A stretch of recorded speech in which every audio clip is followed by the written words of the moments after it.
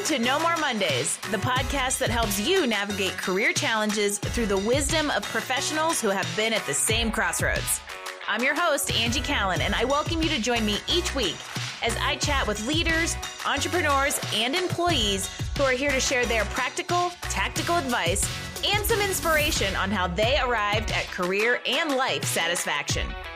From job searching and career changes to going out on your own, we are breaking down barriers and providing actionable takeaways to help you take charge of your Mondays and ditch those Sunday blues. Welcome to No More Mondays. Hey there, everybody, and welcome to another edition of No More Mondays podcast. I am your host, Angie Callen. How are you with change? Do you embrace it wholeheartedly or fight it kicking and screaming? What if you had no choice but to take the unexpected in stride? Well, that's what Carole Stizza has done, and it has shaped her career and life trajectory one left turn at a time. From navigating move after move as a military spouse to the constant career reinvention required as part of that lifestyle, to some life traumas, health challenges, and unintended consequences from all of those events, Carole has had one heck of a journey. Lucky for us, she has chosen to thrive through that adversity and now coaches others on how to lead at all levels by embracing your unique individuality and getting through change with positivity.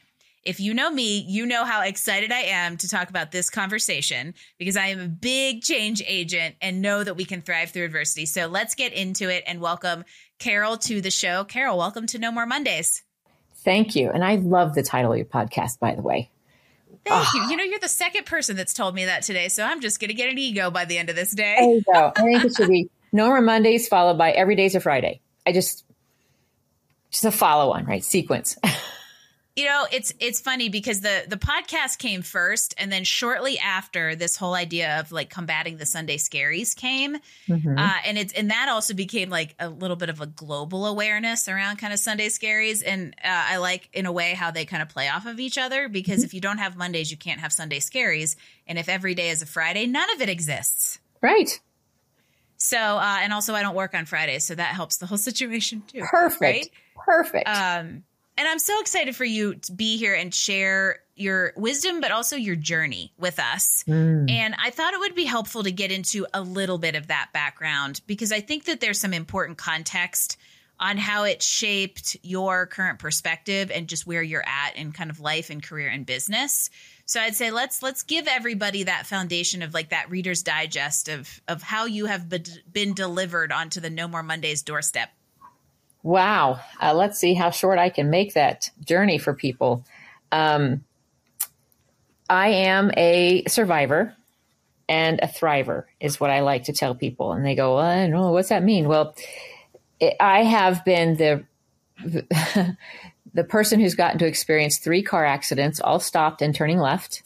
So I have no fear of driving, but I have a healthy fear of everyone else.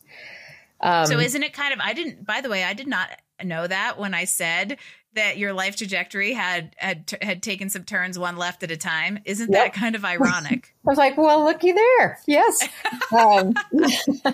At one time I tried to figure out every town by just right turns only, which would take forever. I was like, okay, I got this.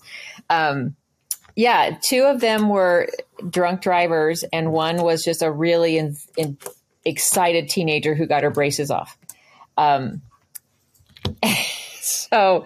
But one of them, I lost half my family. One of them, I almost lost me. And the other one is I got to, my son was in the car with me. And so each one taught me something. And there was a brilliant moment in time where someone asked me, who are you now in the best way possible because of the crap that you went through? And it was such a good twist because we have a tendency to play the victim like, oh, poor me, or look at this. And, want to explore your unicornness through trauma. And this one question allowed me to really love my uniqueness because of thriving and surviving. The first one taught me how to speak up. I was 6 years old. Nobody could find my brother. And I pushed.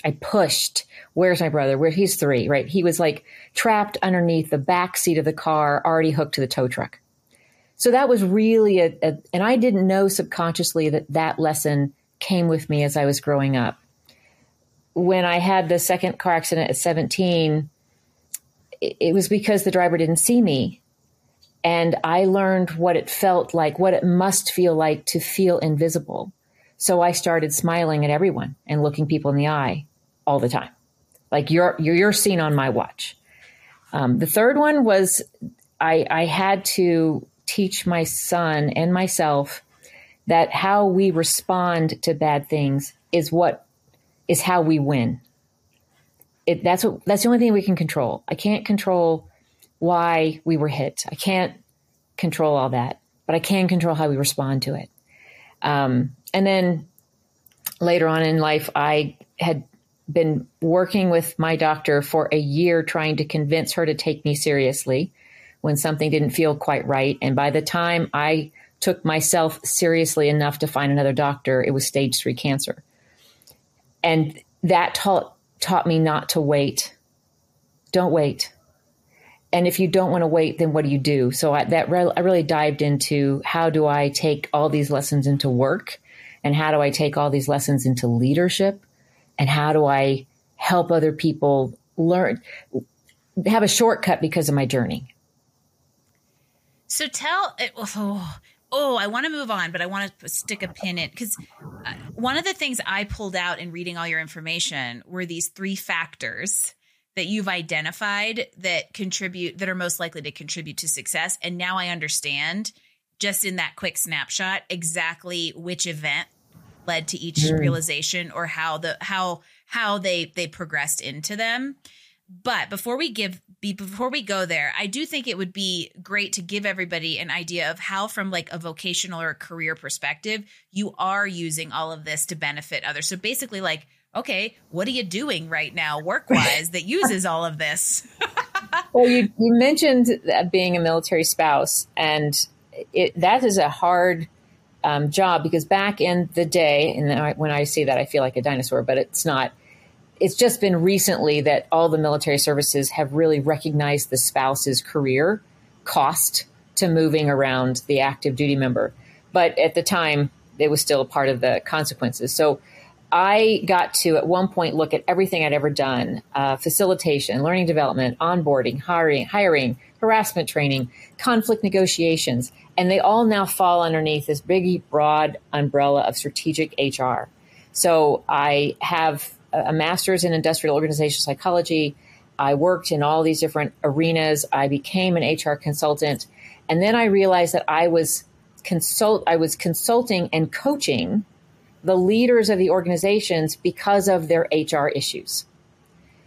And at one point, I realized I was really wanting to spend more time in the coaching space, because when you're hired as an HR consultant, they also want you to look at all their paperwork and their litigiousness. And I was like, yeah, but I don't really I can't talk to paper. So I really want to talk to people. And I find that when I get to work with leaders who lead people, that's when they'll do the really cool work on their own leadership, because they see real-time results with their people. So that's how I took. So the 3 things that we'll jump into all found their way as a through line between my life experiences, all the things that I was really good. Apparently I'm really good at seeing the landmines in people relationships, especially at work, and coaching and guiding and giving communication tools and good verbiage, and at what will you gain when you actually can do this as a great leader? And that through line's been constant. So I hope I've answered your question. I may have gotten off on a tangent. Sorry. No, it's a good tangent, because there's a few things I'm going to pull out of there. One is this idea of that common theme that a lot of times we don't realize has been woven until we're able to look back and see the cross stitch picture that it has created. There's a throwback to hi mom, used to cross stitch in the 80s, right? But there's a common theme, and you said something kind of to set up your whole tangent, but it was a perfect tangent, which is that it's the culmination of your experiences across all these different things: HR, training, and pairing it with that landmine landmine seeking superpower that helped you define how you wanted to support people in a coaching and consulting capacity. And I still attest that the most successful coaches and consultants figure out that special sauce, right? It's very much based on experience and having a journey that you can now walk someone else through because you have empathy and direct experience with it. And you found a way to kind of take that into this world of leadership and helping people build that culture and communications. I applaud you. I love it. So to close that loop, and we've alluded to these three things, as an executive coach who gets to work with leaders, I get to work with really smart people, and it's really addicting. But one thing I bring to the table is I was raised by a really high IQ person who struggled in the EQ range. And I understand how to influence that and help people see that. So one of the things that I love to make people aware of is what is EQ and what is PQ and what is BQ. We all are familiar with IQ. So IQ is that intellect, and it's amazing. It allows you to connect the dots faster than most. It's brilliant. But you can have high IQ. Can I ask a question about that? Yeah. In your opinion, or maybe there's some scientific research out there around this, is IQ something that you're like born with pretty much? There is a nature and nurture component in the research. You can be born with a high IQ, but unless it's nurtured and you know where to apply it, it can go off the rails. I mean, a lot of high-end criminals have high IQs that was never directed in a way that they knew how to, really be successful in societal and rich. So they pick other things. Whereas when we get into EQ, PQ, and BQ, those are things that we have the ability to learn ourselves and develop ourselves. Right. Yeah. So EQ is emotional intelligence, which is how you can respond in real time that makes you very effective. Reading the room, understanding someone's context, or they're looking at their expression on their face, or thinking through the facts versus the emotions you're feeling. PQ is positive intelligence. How do we quickly quiet the inner critics that are working against us and turn them into positive ways of rethinking and reframing all the things that are possible in front of us? And BQ, behavioral intelligence, is how do we behave at work against a benchmark of 25,000 other leaders that we've been able to assess and research. Let's see how you are working within your industry in comparison of behaviors at work. And they all do kind of connect in this really brilliant pie. But all of them show up when you're working with people. And that's where your success lies, in truly influencing, affecting, leading, growing, and developing others. And so when you develop and grow others, you automatically are developing and growing yourself. And I would guess that many of these are let's say, tested when faced with some sort of change, adverse event, or other almost negative situation, that all of a sudden it's like, oh, how am I going to react to this, or how am I not going to react to this? Right. Yes. And I use the tree of life as a metaphor, a visual metaphor. When we're young, when you're the root of the tree and growing, you are learning skills that help you react because you can't control all the decisions being made about your life. You're young.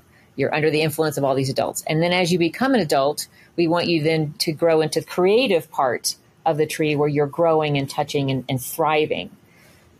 What happens is we get stuck reusing the habits in the reactive space, and that keeps us from being good and creative. And so EQ and PQ and BQ are all the tools of self-awareness we use to move you from reactive to the roots to the thriving part of the creative leadership that we have found to be scientifically brilliant to be a successful leader that other people want to follow and brag about. Well, and it's interesting that you just, in a roundabout way, brought something into the conversation that's been a recurring theme for me. And I pay attention to recurring themes because they're usually somebody trying to tell you something. And that is this idea of looking at, I'm going to say, behaviors or learned beliefs that come from a young age and we carry on with us and take as our truth. And it doesn't mean, but we don't ever stop to question them or to challenge them, because we assume, because we learned them at a young age, that they should be the truth. And that doesn't mean they're right or wrong. It just means that there may be some of those that we want to actively unlearn or unbelieve in order to sprout that creativity and really kind of, have thriving branches across these kind of three different elements to success. So my question for you around that is, how, from a practical perspective, do we do these things? Do we build each of these muscles? So to start with your point of learned stories in our head, right? And as a coach, my job is to challenge every story, every process, and not so that you are forced to be irritated and defend them, but to understand how to honor the origin of the story. There are stories we create in our head from that helped us be successful as a child, in school, in college. And because they've helped us be successful there, we take them to be our truths. And then I go, yeah, but the context and the environment that you were in is very different than what you're being asked to do. Our society has forgotten to say, well, here's your diploma and a new set of rules. So instead of using the teacher as the authoritative and replacing it as the boss is authoritative who's going to teach you, now that boss wants you to go in and ask questions. And you've been taught not to ask questions for 16 years. It's so true. We don't handle training, like practical life skills training, through those big milestones. Right. Very well. Either from moving from, like, even something as simple from high school to college. There's a lot of this happens in our formative, like in the real formative years of like 18 to 25, because you go from high school to college, culture shock, culture to the real world, bigger culture shock, and all of these big life milestones that happen really rapidly, but we're never given a framework of how to change our perspective because of the shifting context. Right. And so when and there are assessments for EQ, PQ, and BQ, right? But for positive intelligence, we kind of look at, okay, when you're hard on yourself, what's the voice? And there's technically in the positive intelligence assessment where there's like 10 caricatures. We just give them names, perfectionist, And it's really interesting to have your top two identified and you go, oh, yes. Oh. And then my job is like, where'd they come from? When did that serve you really well? And it will always drive back to some time in your formative years when I learned that if I did this, then I got this. If I did this, I got that. And I go, okay. But here's how it's now getting in your way, because the rules of the game have changed and someone forgot to tell you the moment that happened. And so now these habits of adapting and reacting when you were younger, let's honor that. Let's hold a space in a positive way and say, yes, that was cool. That helped. Now, what do I want to do instead? Because now I want something different. So I have found that it serves no one to say, quit that bad habit. Because we get what we focus on. So if all we're doing is focusing on don't do, you will continue to do it. But if we say, what do you want to do instead? This is a growth opportunity. You're growing from that. Because of that, you can now do. If you have the grow conversations, now we know what to do differently without having to worry about what not to do. I like this idea of honor the origin of the story. And I love even just the fact that you brought that word story in, because the beliefs or those truths that we're taught oftentimes come from stories. So honor the origin of the story and understand its place in your history and who you've become, because it's still part of you. But at that point, you can choose to begin to build new stories and create new truths. And in my opinion, starting with PQ, because it's the voice that you tell yourself, which we know is often the loudest, is a great place to begin, because a lot of what you also said about PQ looks a lot like that 2-word bad phrase imposter syndrome that is very popular nowadays. And all of that can become a really challenging ecosystem to try to push through if you do want to make changes and grow. Right. Yes, exactly. I have a friend, Chris Kelso, who wrote the book Overcoming the Imposter.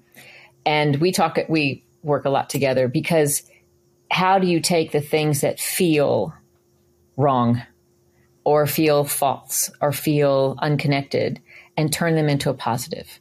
How do you lean in into everything? How do you get comfortable with the discomfort you're feeling? It's reframing. So how do you quiet the inner critic that's saying, you're not good enough, they don't even know, if they only knew how much of a mess you were, blah, blah, blah, blah, blah, blah, blah, blah, and go, woo. I tell people, that shrinking person, that the more they shrink, the higher their voice gets, that you can't hear them anymore. Only the dog is barking now, not you, and that leaves so much space for you to go, this is the perfect place for me to be. I'm not the smartest person in the room. I get to learn. I'm not the best person in this room. I get to learn. I'm not needing to be perfect. I get to grow. And it all falls in line with this brilliant piece of research that when I learned it, it was out of Harvard, and I cannot quote the citation, but it was neuroscience at its just best service to me. It says the brain is always scanning the environment for 2 things, 24/7, 365. What am I doing right? Where do I grow next? And when we go into work, what am I doing right so I don't have to change that? And where do I grow next so I know where I'm going at work? And we need that information. But I wish people would stop asking the question, how can I improve? Because they think it's a really nice question. It's going to open up this great conversation. You're going to go, oh, you don't need to improve. You're doing great, but we got a training next month I think you'd enjoy. Does that happen? No.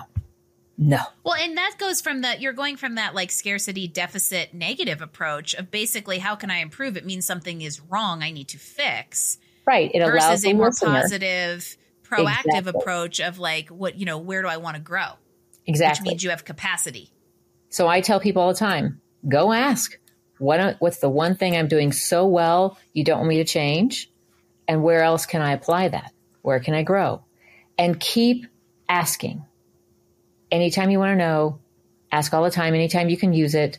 And when you do that, you know how to give good feedback. If somebody comes to you and you're like, hi, I just don't know how I'm doing. Anytime there's anxiety at work, it means there's ambiguity and vagueness. There's a lack of clarity at work. So instead of leaning into the anxious feelings, go ask, what am I doing right? And where do you think I should be growing next? That keeps everything moving forward. And I want to point out the fact that neither of those questions are what am I doing wrong? Exactly. Right? And that's really important. And that's where the PQ, the positivity voice, and shifting that context can be a great foundation. And what I think is interesting is once you're able to have a healthier conversation with yourself, now we're almost working backwards. Now the BQ changes because that's where resilience comes in. That's where the ability to cope with adversity and bad situations or changes comes in. So now let's talk about that one a little bit more. So behavioral intelligence is behaviors, and learning which behaviors are going to get the best results from those that you need to work with, you need results with, you need to connect with and network with. There is a benchmark assessment. It's a very interesting assessment because it just gives you 10 questions and you rate them from 1 to 10. Where are you? And it's turned out to be really brilliant in letting you see a benchmark of how you are responding across a huge benchmark of thousands of other leaders around the world. And it's not right or wrong. It's just a picture in time of how you are thinking today so that you can pick the behavior that right now is important to you. And like, let's talk about where you sit here. Why are you higher than most? Why are you lower than most? Give me the context of what you're dealing with for that behavior. And it allows people to pick out a situation at work that is driving that behavior as a great kind of experimental playground of awareness. Is this the right behavior right now? Okay, fine. But is this because of your role? Because if your role changes, would you want that behavior to change? And so understanding it, I'll back up. I like assessments that allow other people to, like a 360, assess frequency of their experiencing something, not opinion or quality. It's quantity, right? Very different assessment. And so when you do this benchmark with behavioral intelligence, you're a benchmark against 25,000 other global leaders. So you get to assess your own context, your own role, your own responsibilities, and then self-decide if you really want that behavior to change or not. Nobody's telling you. But if you go, well, what are the results the other people get? Well, we can dive into that little pocket of research on that behavior. If your behavior is more in line with the normal, here's what the other leaders are getting as a result, that type of thing. So I think we're giving quite a lot of autonomy for change, but it's a choice for change. And we only change when we choose to, not when someone tells us to, or when we know that we want a different result than we're getting to change. And so we all do behaviors because they have made us successful at some point in time. And I tell people all the time, as somebody who works with people and wants results from people, you need to start every day knowing that everybody got up today to make today better. Nobody got up today going, I cannot wait to suck. I'm going to screw up so brilliantly. It's going to be epic. Nobody. And if you say that to yourself in the morning, you better call one of us right now. Right. Like, what's happening? But everybody gets up like, okay, today's going to be better. So everybody gets up to be successful. Your job as a leader is to help them be successful. Are your behaviors serving others to be successful, or are they just trying to self-serve you? Because that's not going to help. Oh, that's a very good point. And you said a word earlier, a word awareness, which I think is so integral to this idea of behavioral intelligence and understanding how a behavior either serves you and whether that's, a positive or negative and how it affects others. And if you're more aware of your behaviors, now reaction can come down, right? Because if you're aware, it means you're going to stop at least for a split second and think about how you're going to address a situation. And that's where we can potentially move from reactionary to positivity or to proactivity, which then also brings in that element of like, wait, am I going to react in a way that's self-serving, or am I going to be, proactive about how I approach this because I'm aware of how it impacts others? And that's really critical when we move from self-leadership to leading others. Right. And there's always going to be, someone's always going to bring up, well, how does resilience work in all these things? And I go, good question. If I go back, emotional intelligence is how you stop and respond in the moment. Positive intelligence is the internal dialogue that helps you do that. Behavioral intelligence is practiced, behaviors. And I said, resilience is how you get back up every time you're knocked down.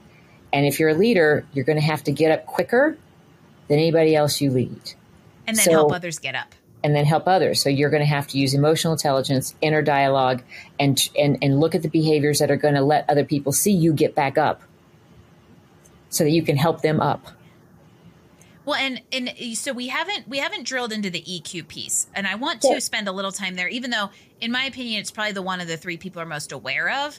But I also think in some respects it can be a little bit of an enigma that people think you either have it or you don't have it. Right. And so, in this little trifecta of quotients that we can nurture proactively, EQ is it's almost like they're each has a projection of where they come from, right? Right. The PQ is the internal voice projected internally. BQ is external.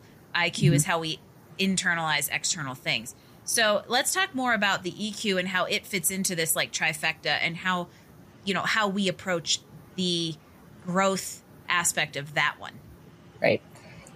So one of the interesting aspects of EQ that I love to poke with people is when something blows up in your face, what's the first thing you do? Do you go calm and assess? Do you immediately react and get as loud? Do you immediately start to fix? What do you do in that moment that someone comes running in? Oh my God, my hair's on fire. The dog's lost. The car got dinged. What do you do in that moment? Because that is a really good moment of where your emotional intelligence is. If you go into fix it, you're going into fixing in the hero, but you're not listening. If you go into, I'll be just as loud and dramatic as you, you're wanting to that belonging, but you're not thinking. And if you go back and start to assess everything, you're not adding to the drama. You're not getting in the way of the solution or the problem, but now you're able to reassess and then pull in the right behaviors and reactions to help the person who needs you the fastest, the soonest, right now. And so it's just a conversation, but it's a snapshot of what EQ can be like in low and high situations. High situations, high IQ, you're not drawn into the drama. You don't have to be the center of attention right away. You're looking for a way to help solutions without an ego. If you're trying to go quick, fix, I'll be a part of the solution, yay me. Mid-range, if you're trying to be as loud or as dramatic and somebody comes to you and you're like, a little chicken, the sky is falling, and go off yelling even more, you're contributing low EQ. Yeah. And somebody's going to get offended that I've just really boiled this down to such a tiny little that we've just moment. Labeled. Yeah. I don't like to label. I'm trying to get you a moment to envision someone you've seen do all of these things. And it's not like we're ever perfect at any of them. No. Right? You're going to fall into every single one of those categories and the millions in between each one, depending on a million different factors at play. And I think if we simplified, it's read the room. Right. And you bring up a really good point. I can have high EQ in one situation, and I could have none in something that is highly triggering to me. It brings back PTSD. It brings back a moment in time that I just crumble. So no one has perfect EQ, high, medium, or low. We have them all. But you get to assess how much of a muscle you use in each and start to learn your trigger points and where you're effective.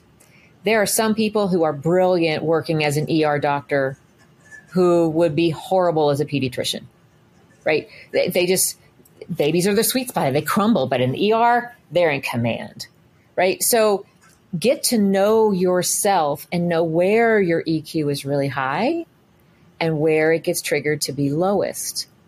And that's part of self-awareness too. It's part of knowing and loving and embracing who you are when you're at your best and just accepting what the worst is and avoiding those triggers. Yep. And also realizing that none of this is there's no finish line. There's no destination here. This is just the continual growth journey you will be on if you choose to, because remember that word choice came in earlier. Right. If you choose to take this journey, it will be one of never ending, because it is almost like being in the gym, right? There's always a next milestone to strive through, or there's always, a muscle group that needs a little bit more work than another that you may have been focused on. So this is a continual kind of effort. And if you can embrace that, you'll be able to stay on the path and the journey in a little bit more of a sustainable way. Yeah. And I tell people all the time, I said, remember, you just want to know what you're really good at and where you're going to grow next. That's it. That's all your brain wants. That's it. So every day going, what am I doing really well today? I got dressed. I matched my socks. Woohoo! You are winning. I'm winning. Where can I grow? I could put a top on. All right. That would help in societal norms. What is it? It could be just as mundane and simple, or it could be I finished writing a book and I get to now learn from my editor everything I have to change, right? It can be in anything. What am I doing well? Where can I grow next? That is all your brain wants 24/7. So quiet out all the little bad voices. And when the anxiety comes in, just stop it and ask yourself those two questions. Exactly. And so here, I want to take this little, I'm going to say individual, sure. Let's say ecosystem that we're building for somebody. And now I want to take it a step further, because we've talked about leadership in and out here. But how do we take these concepts and this idea of self-growth? I'm being very cautious not to say the word improvement, everyone. Thank you. But this idea of self-growth, and let's say we get to the point where these three things are working in, they're jiving. How do we take these ideals and put them in a leadership environment to impact the people that we're leading? So knowing that everybody's brain wants to know what they're doing well and where to grow next, that allows you to have individual conversations all the time in the hallway with the people you lead. And the moment you do that, they feel as if they have been seen, heard, and valued by you, because you're giving them useful information and you're letting them know where you see their growth to be. And what that does is it starts people responding to those behaviors you're giving them. You're giving them good juju, good information. That's increasing your leadership behavior, the perceptions of your behavior by other people. Whether they're yours or not, you now have people coming to you more often. Hey, can you remind me what I'm doing right, where I can grow next? You're creating an ongoing, moving conversation. And people will start to want to have this conversation with you. They'll hang on your every word whenever you're speaking, because they have felt seen, heard, and valued by you. What that does is it helps their inner dialogue, their PQ. You actually can talk about their behavior growth. Hey, here's what you do right in the meetings. Here's where I need you to grow in the next meet. By the next meeting, I need you to grow here. So instead of saying you've done something wrong, I need you to grow in your listening skills by the next meeting. Very different conversation than stop talking so much in the meeting. Well, and couldn't you imagine if this is how, let's just throw the term corporate America out there for lack of a better designation, handled improvement in the workplace, and I'm saying that word intentionally, instead of a PIP. There is a reason, and this is just a really specific soapbox to get on, but there's a reason they don't work. And it's because they're all based in negative and saying, here's where you need to improve, instead of saying, hey, person, if you're going to sit and ask yourself, what am I doing well? And where do I want to grow next? Imagine how powerful that would be to go ask everyone else on your team that, instead of criticism. If a PIP did not come across as punitive, they would work. If they said, here's your performance, here's what we're going to do. For whatever reason, we change boss, mergers, acquisitions. All these people can fall through the cracks. They all want to know, what am I doing right? Where do I grow next? I want to keep my job. Am I worth the investment? A PIP should say, you're worth the investment of our time and our attention. So here's what you're doing right. Here's how we're going to invest in you. Exactly. And here's where you need to grow next. And here are the metrics that you need to meet. People want metrics. They want to know how to be successful. They're like, absolutely, this is a growth opportunity. And when you do this, this is what you gain. If it were a performance growth plan, PIPs would be the PIP is the benchmark. Right.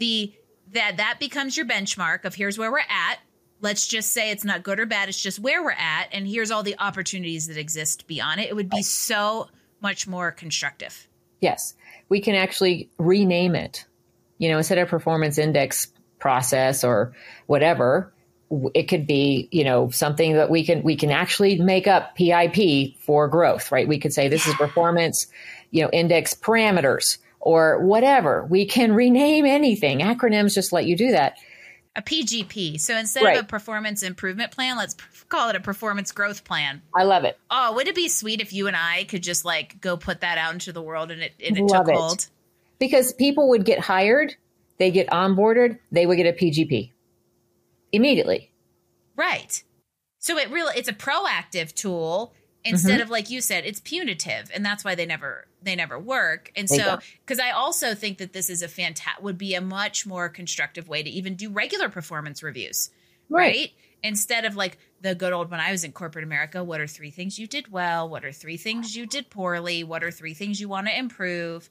Why don't you just ask me, what am I doing well and how do I want to grow next? Like that just makes me so much more excited to talk about. And even if you don't change the form and it's a 1 to a 5, you know, and they go, how do I get from a 4 to a 5? Paint me that picture. How do I grow from that 4 you've given me to that 5? And when I get to the 5, what goalposts can we change so that the next time it's a 4 and I'm going to another 5? You know, I had one boss going, I never get anybody a 5 out of a 1 to a 5 rating. And I said, why? He goes, because they'll get complacent. And I said, no, you create a 6. Missed the training on leadership. When someone hits a 5, you move the goalpost. And they go, oh, they go, yeah, you move the goalpost. I'd have loved to have been a fly on the wall with that facial expression that leader had. But I think that the big picture here is if we, this is so cliche, but it's the freaking golden rule, everybody. If you were able to take the way that you should ideally be treating yourself, treat yourself that way, and then treat everybody else that way, whether it's work or personal, the whole world would go round a lot more smoothly. And it would be a lot easier to lead because everybody would be on the same page. We wouldn't have this punitive stuff because people wouldn't be trying to keep people in a box. They would say, okay, let's truly figure out how you want to grow. And so I really enjoy this, not only from a personal growth perspective, but hopefully leaders out there are listening to this and thinking, Carole's onto something. Yeah. And when I get pushback on this, and I look at people, I said, you're pushing back because you've probably been raised in an either or binary thinking world. It's an A or a B. It's a pass, fail. You either won or you didn't. And I said, but that's not reality. Everything in our universe is a yes and. Even when you screw up, something still happened and we still have to do something next. I said, so let's rephrase this and yes and this, because you've hired them and you want them to be good and they're not good right now. So we're going to do something different and they're going to get better. And if they don't get better, it's their choice. They're very well informed and they'll say, this isn't the job for me. Okay. But we have to get to the point where they know exactly how to succeed and they are able to identify why they're not succeeding. And now you come to a choice together. And yes, we're always going to have people who are going to buck the system and love drama and do something to get fired. Fine. Hire slow, fire fast. Let's just put that out there. Take the time to hire for attitude and cultural fit and respect once you've ascertained they have the skills. You know, you can teach the skills. You can't teach attitude unless you teach enthusiasm. Yes.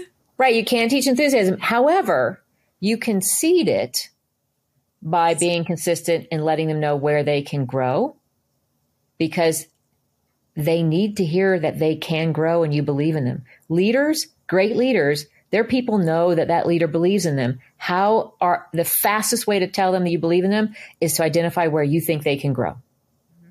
It's like watering a plant. That's the difference between a leader and a manager. by the way, if you're fundamental. There's a whole other podcast you and I could now record together, I think.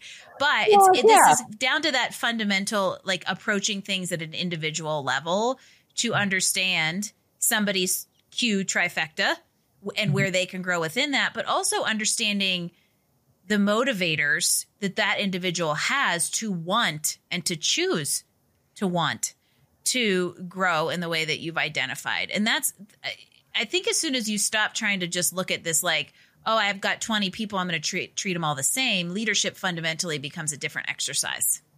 It does. And to your point about managers and leaders, what you're doing well, where you can grow, works for both, even though managers are asked to push for results and leaders are tasked with pulling, right? That's the difference. And managers are like, here, you got to meet these quotas, you got to push. But a manager can say, look, here's what you're doing well. Here's where you need to grow to get those results. We need those results. How can I help? What's the challenge? What's getting in the way? You can still push with the same infinity loop of here's what you're doing well. Here's where you have to grow.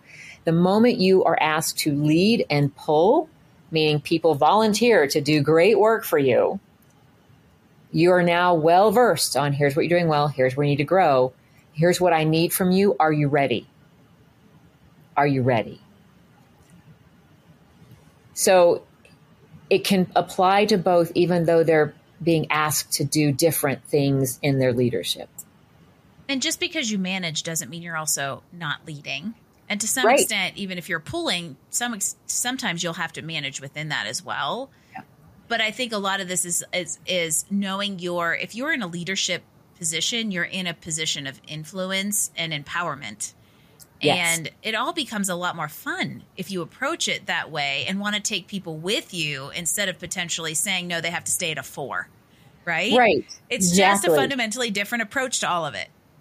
Yes. It's when you have people who are acting bored, not engaged, quietly quitting, leaving you, that is a sign that you are not helping your people grow.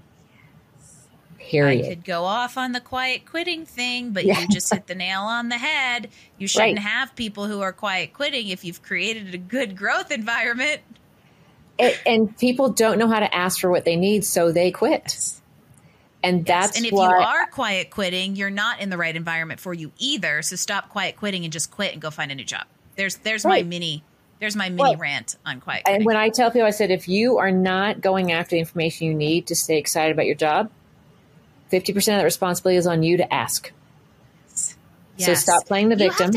You have to advocate for yourself, especially if you're in a situation where the leadership is not the pretty perfect picture we're painting here, which is most cases. Nothing's perfect.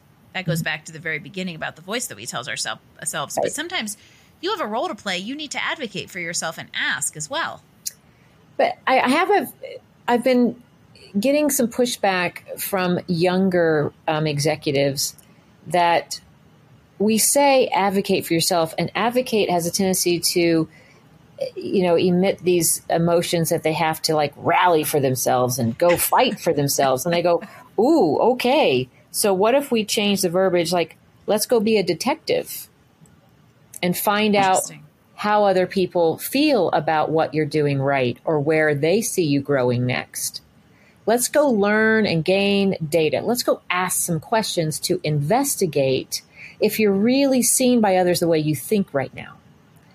And they go, well, I could do that. I go, oh, it's the same as advocating for yourself. But I guess I'll just take all the punctuation out of my text messages now too. Right. So, but still, we've I think in our current dialogue of creating frameworks or normalizing a term, advocating for yourself has somehow been associated with fighting for yourself. And people who hate fighting or hate conflict, they're like, oh, no. So it has a negative connotation for some reason. So you just have to flip the script and figure out how to make that kind of more So let's go be curious. Let's be impatient, curious people to go find out what people think. Ask. I think the best way to summarize this, and this is a perfect just way to kind of start wrapping this up, is be curious.